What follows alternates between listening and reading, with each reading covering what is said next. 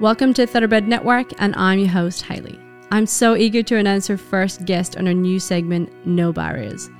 If you haven't had a chance to catch up, then please flick back to the previous episode to hear about the drive behind launching the No Barriers segment to the podcast. Our first guest on No Barriers is Alex Turpin. She manages sales and marketing in the Annabel Neasham stable. We talk about her career path from PR and marketing in London to a global tech company in Australia before arriving at Coolmore Stud in the Hunter Valley. Alex fell in love with horses through show jumping and now finds herself in one of Sydney's most progressive stables. She's been able to combine her education in horses to find herself a career within her industry. I hope you enjoy Alex's journey so far. Okay, this week we're joined by Alex Turpin from the Annabel Neasham Racing Stable. Thanks so much for joining us. Thanks for having me.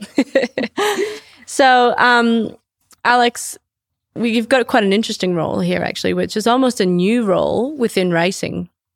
What is your role at Annabel Neasham Racing? Yeah, so day-to-day, probably sales and marketing predominantly. I think being a new business and sort of starting out over the first 12 months, it's been a little bit more than that and jumping into different areas as and when it's needed, but it's quite good. You know, it gives a lot of excitement. So we might actually just go back a little bit to the start, because you've not ever been involved in the racing industry, but you have been involved with horses before. Yeah, so growing up as a kid, horse mad, absolutely horse mad. Mum and dad just couldn't sort of understand where it came from, but I was just always desperate to have ponies as a child. Got my first pony when I was 4 and then continued all the way up till I was about 19, sort of competed quite heavily in show jumping all the way through. So yeah, horses were a huge part of my life. But never really thought that I would work with horses. Sort of, I hung everything up when I went to go to uni and thought that would be it. And now here I am again with them. Yeah, back with them. So what did you study at uni? So I did sports science. So I was always sort of very sporty, and rowing was predominantly my other sport. So I was, at school, I was sort of managing show jumping and rowing together. So it was two kind of different sports to be doing. But they were great. But I had to sort of choose one or the other, and I went with the rowing just because it was probably less expensive. I was just about to say. For mum and dad. Is it less expensive? Yeah. I mean, all you need is a boat and the water. So, so when I went to uni, I studied sports science, and I actually worked as a rowing coach for 3 years at one of the girls' schools in Oxford. And sort of had left show jumping there when I was 19. That was it. We didn't see horses for quite some time. No, not at all. and hadn't really considered getting back on board or anything. And I think I was always very competitive. So, a friend saying, "Oh, do you want to come and hack out my horse with me?" It just didn't really. I was like, "Oh, thanks, but no thanks." If it was going to be a competition, then probably I would have said yes. But yeah. And so then you grew up in the countryside? Yeah, in Hampshire in the UK. And then you sort of made your way to London. Yeah. What did you do in London? So as I said, I was at uni and had been working at this school, and they said, do you want a position as a full-time PE teacher? And I was umming and ahhing about it, and I wasn't fully convinced as what I wanted to do. So I thought a lot of my friends had moved to London. It sort of seemed to be the done thing. So I thought I'd be a sheep and follow the crowd. And I ended up doing a 3-month unpaid internship for a PR agency. And that just sort of gave me an introduction into the PR and marketing world. And they then offered me a full-time job at the end of that internship, which I then took. So I stayed with that agency for just over 3 years. Okay, amazing. That's actually such an interesting field to be in, and especially in the heart of London. You would have been spoilt for choice. No, it was good. London's a great city, and sort of, I think, going straight from uni into London with most of my uni friends, it didn't really feel like we'd left. But no, it was great. I loved working there for that time, but I sort of, when I made the decision to move to Australia, I'd never lived overseas. I was always quite keen to go to somewhere like Australia. So London sort of did its period for me. And then I thought, I'm going to go and try something else now. What attracted you to Australia? Out of everywhere in the world, why did you think Australia? Yeah, well, I think Australia obviously has a very big reputation for being very sporty, outdoorsy.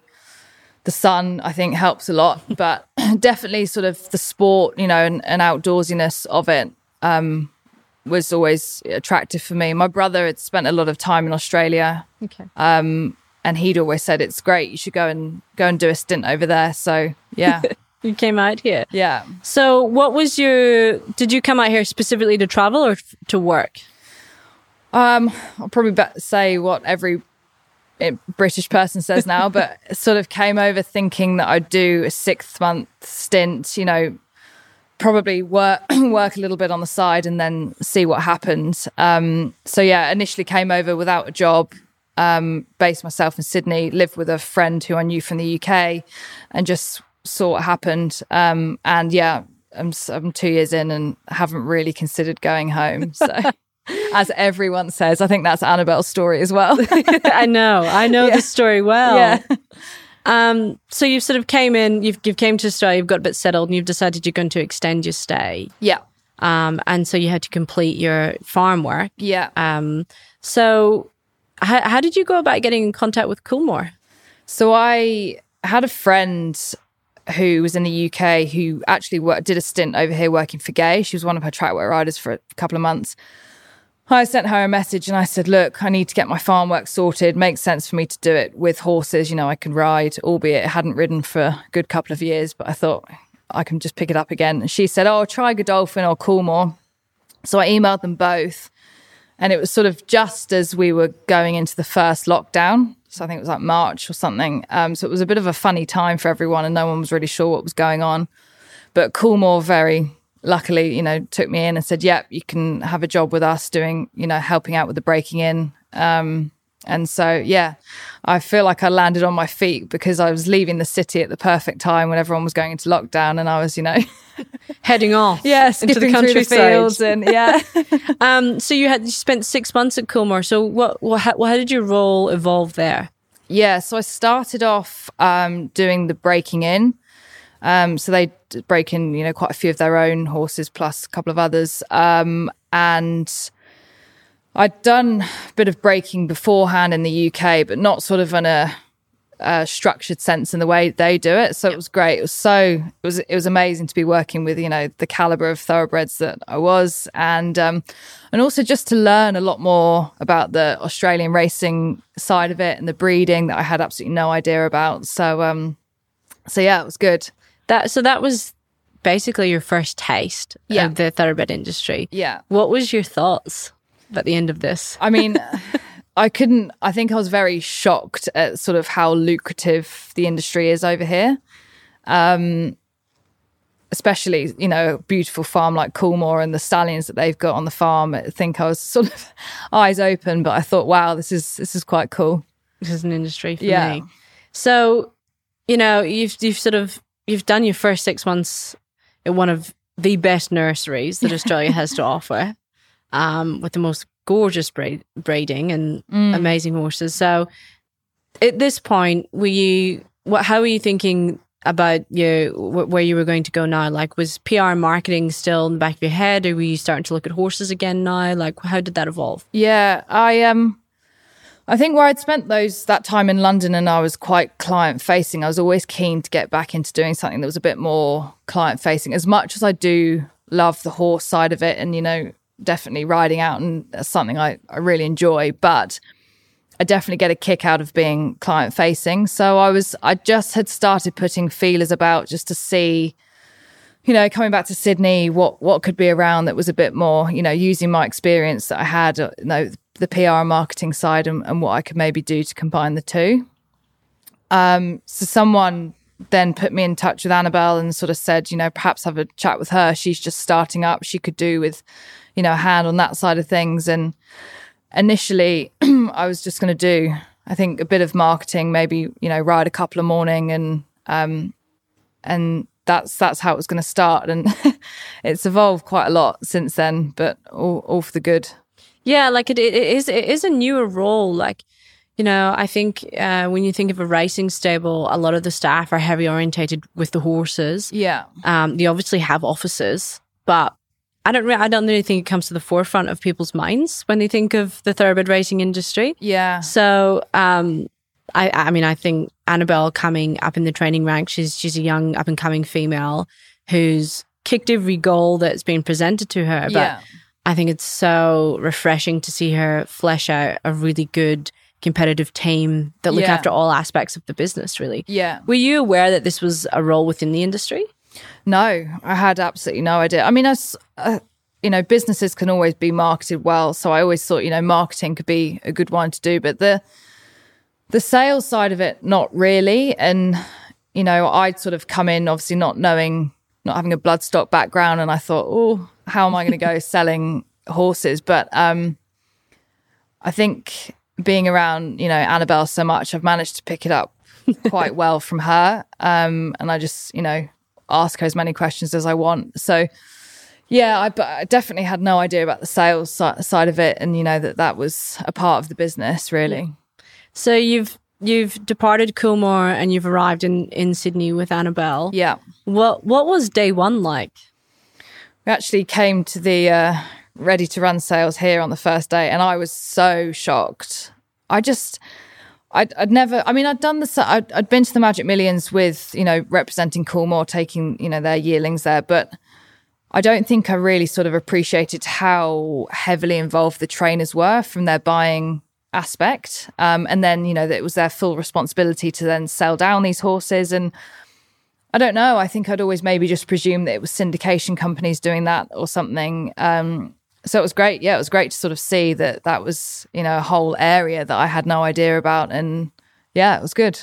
That must have been so refreshing for you.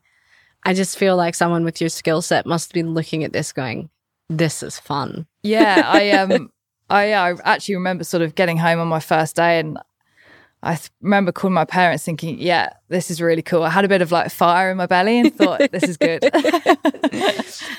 So how long have you been with Annabelle now? So just over 12 months. Okay.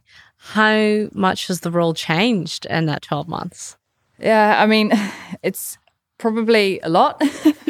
I think, as, you know, obviously when I started with Annabelle, she would have had, you know, around 20, 30 horses in work. And, you know, that number's obviously increased quite a lot. Obviously the media attention that she's generated just from, you know, how she is as a trainer and her results, that's something else that, you know, I've been kind of, she does all of that side of it herself, but it's something that I've been able to sort of share with her too. And yeah, just sort of building up a client basis and, you know, existing clients and even new clients coming into the stable sort of today and tomorrow. Yeah, it's been very fun. What would your daily routine be like? How would a Monday go for you? Oh my gosh. I mean, it completely varies. Annabelle's very good. She very much lets me sort of I don't want to say do what I want, but, she sort of lets me mold my day as to what I need to do. So, you know, if I say I'm going to come into track work and film a couple of gallops, yep, that's fine. If I say I want to go and meet this client, she's like, yep, that's fine. So I'm quite lucky that the role is very flexible. And I also think, you know, I remember Annabelle saying this to me, that no day will ever be the same. And it really, really isn't. It's not racing. It doesn't have a book, does it? That said we should be doing this on a Tuesday. Yeah, exactly. And, you know, I speak to some of my friends in other industries and they all say, oh my gosh, this sounds so amazing. And, you know, it's not sort of, you're not in this set, rigid structure of what each day looks like. And it's I'd almost say it sort of doesn't really feel like work. You know, it's lucky. Yeah, I know. No, I understand that because the industry it's so unique, and you know, a lot of the times people that watch it, they see it on a Saturday and then they wait for the following Saturday. Yeah. But there's so much more depth from, as you say, like when you first came onto the sales complex, seeing us purchasing horses, which are now racing and winning Group 1s and are now a big part of this success. So it must have been so refreshing to come to work for someone like Annabelle, who is so open. Yeah. And wanted a team that she could teach, but she could also grow with. Yeah, she's also quite good, and I think she always says this is how sort of Kieran helped her, just sort of give them the responsibility, and they'll sink or swim basically. But I think that's the best way to learn. You definitely, and knowing that you've got the support there to ask. Annabelle and Todd, I can just pick their brains all the time. They might find that a bit annoying, but so we're based here at Warwick Farm. Is this where the main office would be? Would everyone be in there at the one point? Yeah, at some point. Yeah, whether it's in the day or the week, or no, definitely. So there's Annabelle, Todd, our assistant, Brian, who's a little bit more sort of in and out of the office because he's sort of out inspecting and things. He's the bloodstock manager. Myself, and then we have Talia, who's our office manager. Okay, and what about Annabelle's wee dog? Morris. Yeah. Oh God, me and Morris have a bit of a love-hate relationship. I'm either screaming at him because he's chewing something, or I see him everywhere, and he does not look safe at all. Yeah, I mean, I know he's definitely become part of the team, but I think me and Todd sometimes get a little bit frustrated with him, and then he just looks at me with that cute face, and I'm like, oh God, sorry, Morris, I didn't mean it. Being realistic, you've probably had a really big year this year. Yeah, massive. I mean, Annabelle's been so successful. Yeah. And it's been so great to see, because I feel like racing can give you so many opportunities. You just have to be in the right place at the right time. But Annabelle has managed to curate this team that she's got and to utilize it to the best of her ability by knocking goals right, left and center. So for you, with sales and marketing and communications, I'm tipping that it just hasn't stopped. No, not at all. And you've almost sort of had this blank canvas at the start that's now really sort of evolved into something, and it's a real sort of talking point for people. But it's nice, over the past sort of year, being able to sort of get a bit more of a brand as such, and, build a bit more of a business model on that. Yep. So, no, it's been good. And gosh, the results she's got have only been beneficial, made my job, doing marketing and sales a million times easier. Easy. Yeah. Easy. That's what they all say. It's really easy. Yeah. So you would sort of be in the office. Do you write any track work? I mean, I do. At the moment, we're sort of, we've got a great team of riders and stuff. So, I'll jump in if needed, but I tend to sort of step back from that at the moment. But we do get to see you riding at the beach. Yes, yeah, always ride at the beach on a Wednesday morning. So that's quite a big part of Annabelle's training. How important do you think that is for their horses? Oh, yeah, really important. I didn't realise sort of how much of a part of the routine it was, but I think just seeing them, and I know Annabelle does it a lot for sort of the physical benefits, but I think I know we all see the rewards of the mental benefits as well, taking them away from home in the truck when they're not going to the races, but they're going to quite a relaxing environment. It's really good for them. That must be so good, especially it's good for us as well. I was going to say, you get out of the office and it's quite a nice view. I mean, the beach that we're talking about is literally right next to the airport. Yeah. So there's planes and everything going on, but it's quite a unique little bit of paradise to take them to on a Wednesday morning. Oh no, it is. It's it's amazing. I've sent a photo home to a friend from home before, and there's a plane sort of landing in the background, and I'm just riding, in the water in one of these horses. And she's like, "What are you doing?" So this is my job. This is Australia. Yeah. This is what we do here. Yeah. So I mean, I'm so delighted for you to be able to come into our industry and use these skill sets that you have, because sometimes, especially for trainers, they're training horses, and their horses and the welfare is number one with us, and so we're clients. So we don't always get the time to talk about within our industry. But I'm so excited for someone like you to come in and to be able to showcase what's going on in stables and getting new people into racing, and just having a little bit of a new era about it. We're starting to change. Would you do you see yourself staying in this industry for a long time? Yeah, I definitely do. I think it's funny where I had sort of that experience with horses growing up, and then sort of combining more of my, previous experience. I've sort of found this niche that love and, you know, really enjoy. And as I said earlier, it doesn't really feel like work. Yeah. And something I find really rewarding is, you know, speaking to new clients on the phone who haven't been involved in a racehorse, but, you know, they watch it on the TV on a Saturday and they want to sort of find a way to get more connected to the industry, and sort of giving them that path and that journey through and how they can be a part of it. That's something I really, really enjoy and, you know, have found rewarding. It's quite unique. Yeah. It's a unique thing that you're essentially selling, but you're advertising. You're saying, hey, this exists. Yeah. Well, it's a very positive. I was actually speaking to someone the other day, and it's a very positive role and job that I have. You know, I'm sort of promoting Annabelle and just bringing new people in who are sort of very supportive and want to be a part of something. Yeah, the growth. And so it's good. It is one of those things, racing, because a lot of people sometimes think that it's unattainable. You know, they couldn't own a racehorse, or they couldn't be part of that. But it racing for me and people that I've met along the way specifically be involved in racing because they want to be a part of something. Yeah. And that's a lot of fun to sell. Yeah, definitely. And they, you know, they want to sort of, whether it's, you know, them saying, you know, to their mates, oh, my horse is racing at the races tomorrow, or whether they actually just love horses. Yeah.